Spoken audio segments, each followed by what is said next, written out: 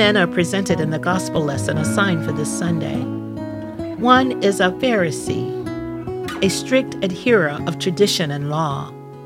The other is, quote, a tax collector, its own special breed of sinners, known to be shysters, scoundrels, and rogues. Both men had a measure of piety, for both went up to the temple to pray. On the surface, it might seem obvious who the, quote, better of them is. But Jesus is telling the story, so we know that things will probably not turn out as we had imagined. The Pharisee is proud of himself, his religiosity, his accomplishments. He does the right things and is charitable. I'm not like the others, he dares to boast. The thieves, the adulterers, even this tax collector. I fast twice a week and give a tenth of all my income.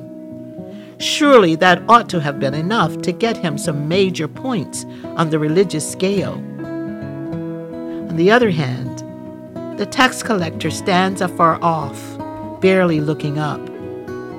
Beating his chest in repentance, he prays the sinner's prayer. God, be merciful to me, a sinner. Of course, he is the one whom Jesus commends, for he knows what the Pharisee does not. Like me, he knows that he is a sinner in need of God's grace. Most people I know live on Mercy Street, whether we are honest enough to admit that or not.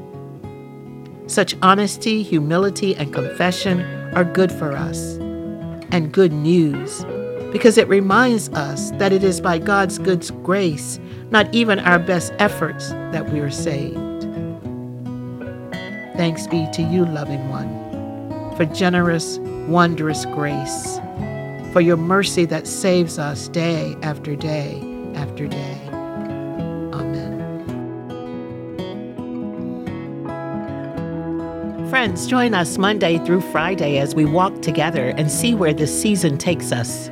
In order to not miss an episode, please subscribe, like, rate, and review on Apple Podcasts, Spotify, or wherever you listen to podcasts. Episodes are also available online at our church website at paumcnyc.org.